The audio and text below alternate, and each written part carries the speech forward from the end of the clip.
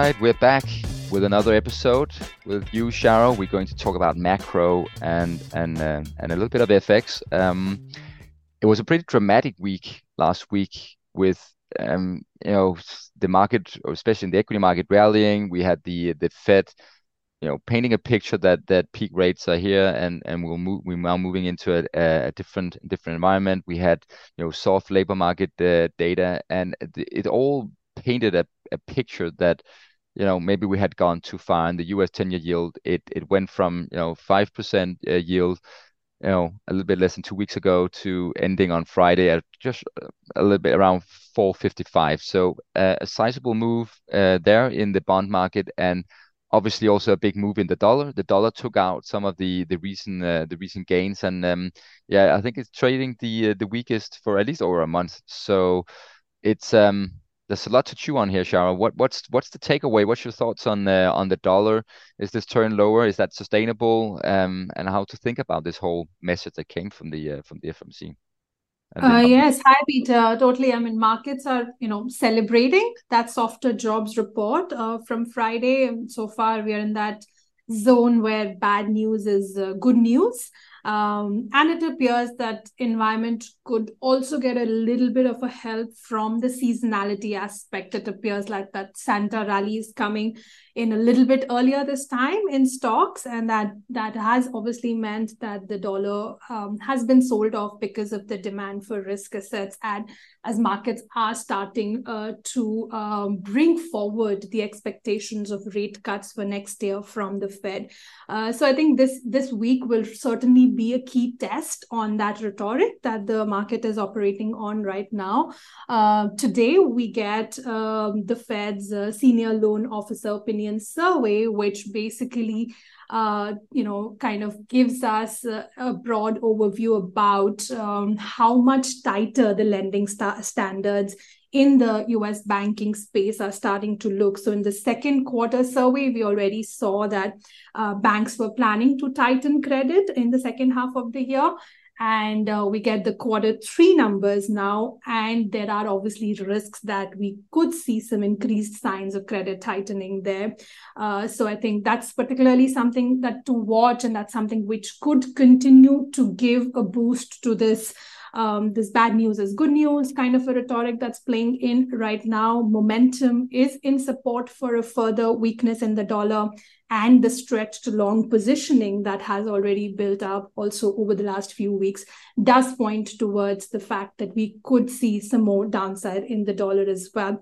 But I think my key concern really here is that if these long end yields start to drop substantially, then it would undo the work that the Fed has been hoping that the rise in long end yields would do for them in terms of substituting for a rate hike. So if they really drop from here, does that open the door for another Fed rate hike or some tweaks to the Fed's quantitative tightening program? I think the Fed members will have to maintain quite a bit of an hawkish posture.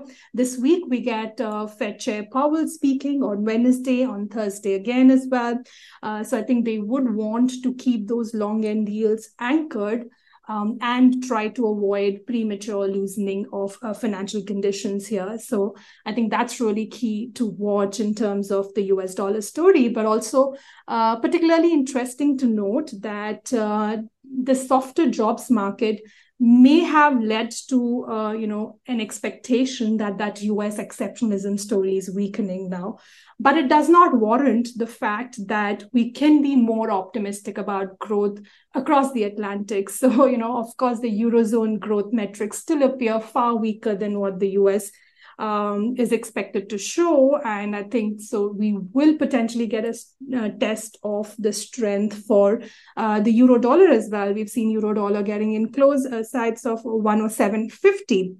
But if we see a further turn lower in Eurozone activity data this week, or ECB's inflation expectations being revised lower, I do think we could get that test of the euro dollar strength, which again goes to say that this downside pressure that we're seeing on the dollar could prove fleeting at this moment.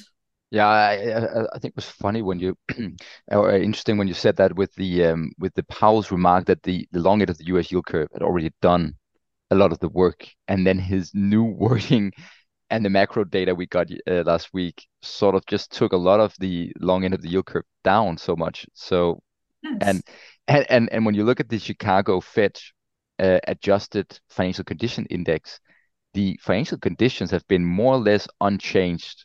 There was a little bit of a whiplash during around the Silicon Valley Bank, but more or less stable or in a range, the same financial conditions now for 18 months. So, and they are still looser than the historical average. So yeah, I think that I think if the market gets too premature here on, oh, inflation is coming down now and everything is getting a soft landing, I think the market will then find itself that it got ahead of it, got too much ahead of itself. Yes.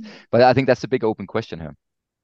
Yeah, absolutely. And I think that really puts me to, kind of get a little bit worried about what kind of a rhetoric we get from those Fed officials this week. Because we know we are at a point now where data will start to weaken, whether you look at the consumer side or the bank lending side, which I said is going to be out today in that survey. The data will have to continue to kind of, put in place some more expectations of rate cuts from the Fed. How does the Fed kind of, go against that and kind of still call for high for longer? Because even if you look at the ISM services number that came out on Friday, the headline was softer than expected. But we did see that the prices paid component is starting to bottom out. So that is starting to rise, which is certainly still giving out that stagflationary impulse. And the Fed will have to be really cautious about maintaining that higher for longer message despite the weakening growth impulse that we're getting right now. Yeah. We're going to talk about China, but just very brief. I mean, the weaker U.S. 10-year yield obviously takes a little bit of the pressure off the Japanese, or it strengthened relatively the Japanese yen against the dollar. As you've talked about before, it seems like the Bank of Japan doesn't really have a clear exit strategy. But then on the other hand, is maybe it's getting a little bit of a help here from the U.S. if we believe that it's more long lasting. Does it really help Bank of Japan in making some critical decisions? So yeah, I mean, like you rightly said, the Bank of Japan last week they did allow that increasing flexibility around the 10-year yield target. But we had the governor Ueda out on the wires this morning in Asian hours, and he was kind of trying to still reaffirm that he needs to see wage pressures before really making any tweaks to policy, to before really removing those negative interest rates. And he was trying to kind of delay that decision and trying to still say that they're going to remain dovish because that's what the economy needs.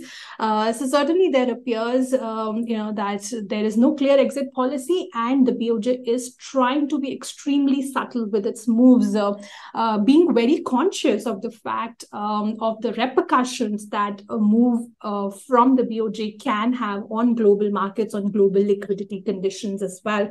So I would think, yes, certainly the 10-year yield means a lot for where the Japanese yen can go from here. And we could see a period of recovery building in for the Japanese yen because of the move lower in 10-year yields. But given this lack of a clear exit policy from the Bank of Japan, headwinds are going to keep returning to the Japanese yen. And we could see these 150 plus kind of levels coming back in USD yen, unless, of course, we can be more comforted by the fact that the BOJ is ready to remove these negative interest rates. Yeah. All right. Let's move to China because we started the year with big hopes for the Chinese reopening. It really faded. The real estate cracks, uncertainties still linger. They're still there. A lot of trouble, a lot of discussions about what is the financial strength of the Chinese economy. The consumer has actually been doing okay. Still weakness in the manufacturing. We've got some soft recent data. Where are we on China and what to look out for this week? So we do get a lot of data this week, but I am doubtful we get a clearer picture. I think data will more or less still be mixed. The latest measures, today they announced over the weekend rather that, they're more geared towards boosting imports and expanding market access. But really, so far, whatever stimulus measures we've seen in China, they've been geared more towards the industrial sector or towards the state-owned enterprises. And there has been a real lack of supportive measures for the consumer, I would say. I think that would be reflected quite well in the data today, in this week, when we get inflation, which is expected to turn negative. And the trade data as well, which again, they're likely to be less bad, but they're still expected to be a contraction for both exports and imports. And whatever recovery we really see, there's only going to come because of the base effect. So not particularly indicative that demand may have bottomed here. So I think the only positive news that we can get out of China this week could potentially be in the credit data, where there is some hope that there might have been an increased demand for loans or for borrowing because of the measures that have been announced by the authorities in the last several weeks. But overall, I don't see how this week's data is really going to change the narrative that we have around the Chinese economy. Some still continue to argue in favor of that tactical recovery, which looks likely if you look at, from a valuation perspective, where CSI 300 is actually trading just above 10 times forward PE compared to a 5-year average of 12 and a half or so. The earnings outlook is also attractive, with earnings growth expected to be 22% over the next 12 months or so. So there could be, some reasons to believe we could see a short-term rally here. But, structural challenges still remain, coming from geopolitics, coming from regulatory concerns, coming from, the whole outlook, the macro outlook, where the economy is moving to a slow growth path, and that continues to say that it will remain hard to really justify the outperformance of the Chinese economy on a long-term basis. Yeah, some good points there, Sharo, and something that is definitely related to China is the Australian economy. And we have a decision tomorrow from the Royal Bank of Australia, the central bank down there, and yeah, so what can we expect from Australia here? I mean, the Australian economy is really being, on some levels, at least some parts of the economy, being dragged down by this slow recovery that we've seen in China, and we still have all the inflation dynamics. So what is the task ahead of the RBA in tomorrow's decision? Yeah, I think a really critical meeting ahead tomorrow for the Reserve Bank of Australia. It's been a tricky setup going into this meeting, where the RBA initially said that their tolerance for inflation overshooting the target is low. And just after that, we had the third quarter CPI number really come in above expectations, which obviously kind of led the market to start to expect a rate hike from the RBA at this meeting after 4 consecutive pause decisions. But just after that CPI number, the governor, Michelle Bullock, she actually toned down her hawkishness a little bit. And she said that this overshoot in CPI was just as expected. So there's been a little bit of a mixed rhetoric, which has also meant that while economists are actually expecting a 25 basis points rate hike at the meeting tomorrow, the market is a little bit more split around it and is expecting a rate hike with only about a 50% probability there. But I think the setup really means that the stakes are high. RBA's credibility will be on test if they do not follow through on that strong rhetoric that came through about their tolerance for inflation overshoot. I think potentially, given concerns about an economic slowdown, about the China China risks that you mentioned, about other global central banks such as the Fed, ECB, and the Bank of England really kind of reaching an end to their tightening cycle, all that justifies potentially a hold for the RBA. But just that the expectation has built up in a way that now if they do not hike at this point, it will be questioned whether the RBA is really independent. So I think one of the options for the RBA could really be to choose a midway. So, maybe hike by 15 basis points and not by 25 basis points. And if we do get that hike, I would think that short-term factors for now are turning a little bit in favor of the Aussie dollar, because we have this risk sentiment being revived because of the Fed expectations that are turning after that soft NFP number that we just discussed.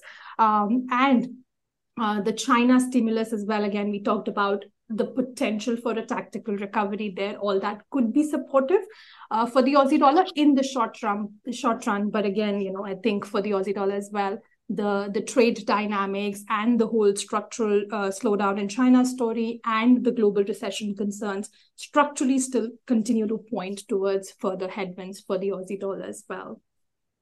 Yeah, good points, and it has been a significant move there in the Aussie dollar. But I think that ends the podcast. So the key things to watch this week obviously is how does the US bond market continue this week after the sizable reaction we had last week? Will it continue? What will happen to EM currencies? Will they continue to strengthen? What happens to the Japanese yen? We have the Chinese story very much still there. We'll have inflation and trade data. Other numbers are coming out. We have the RBA rate decision tomorrow, as just said by Sharo.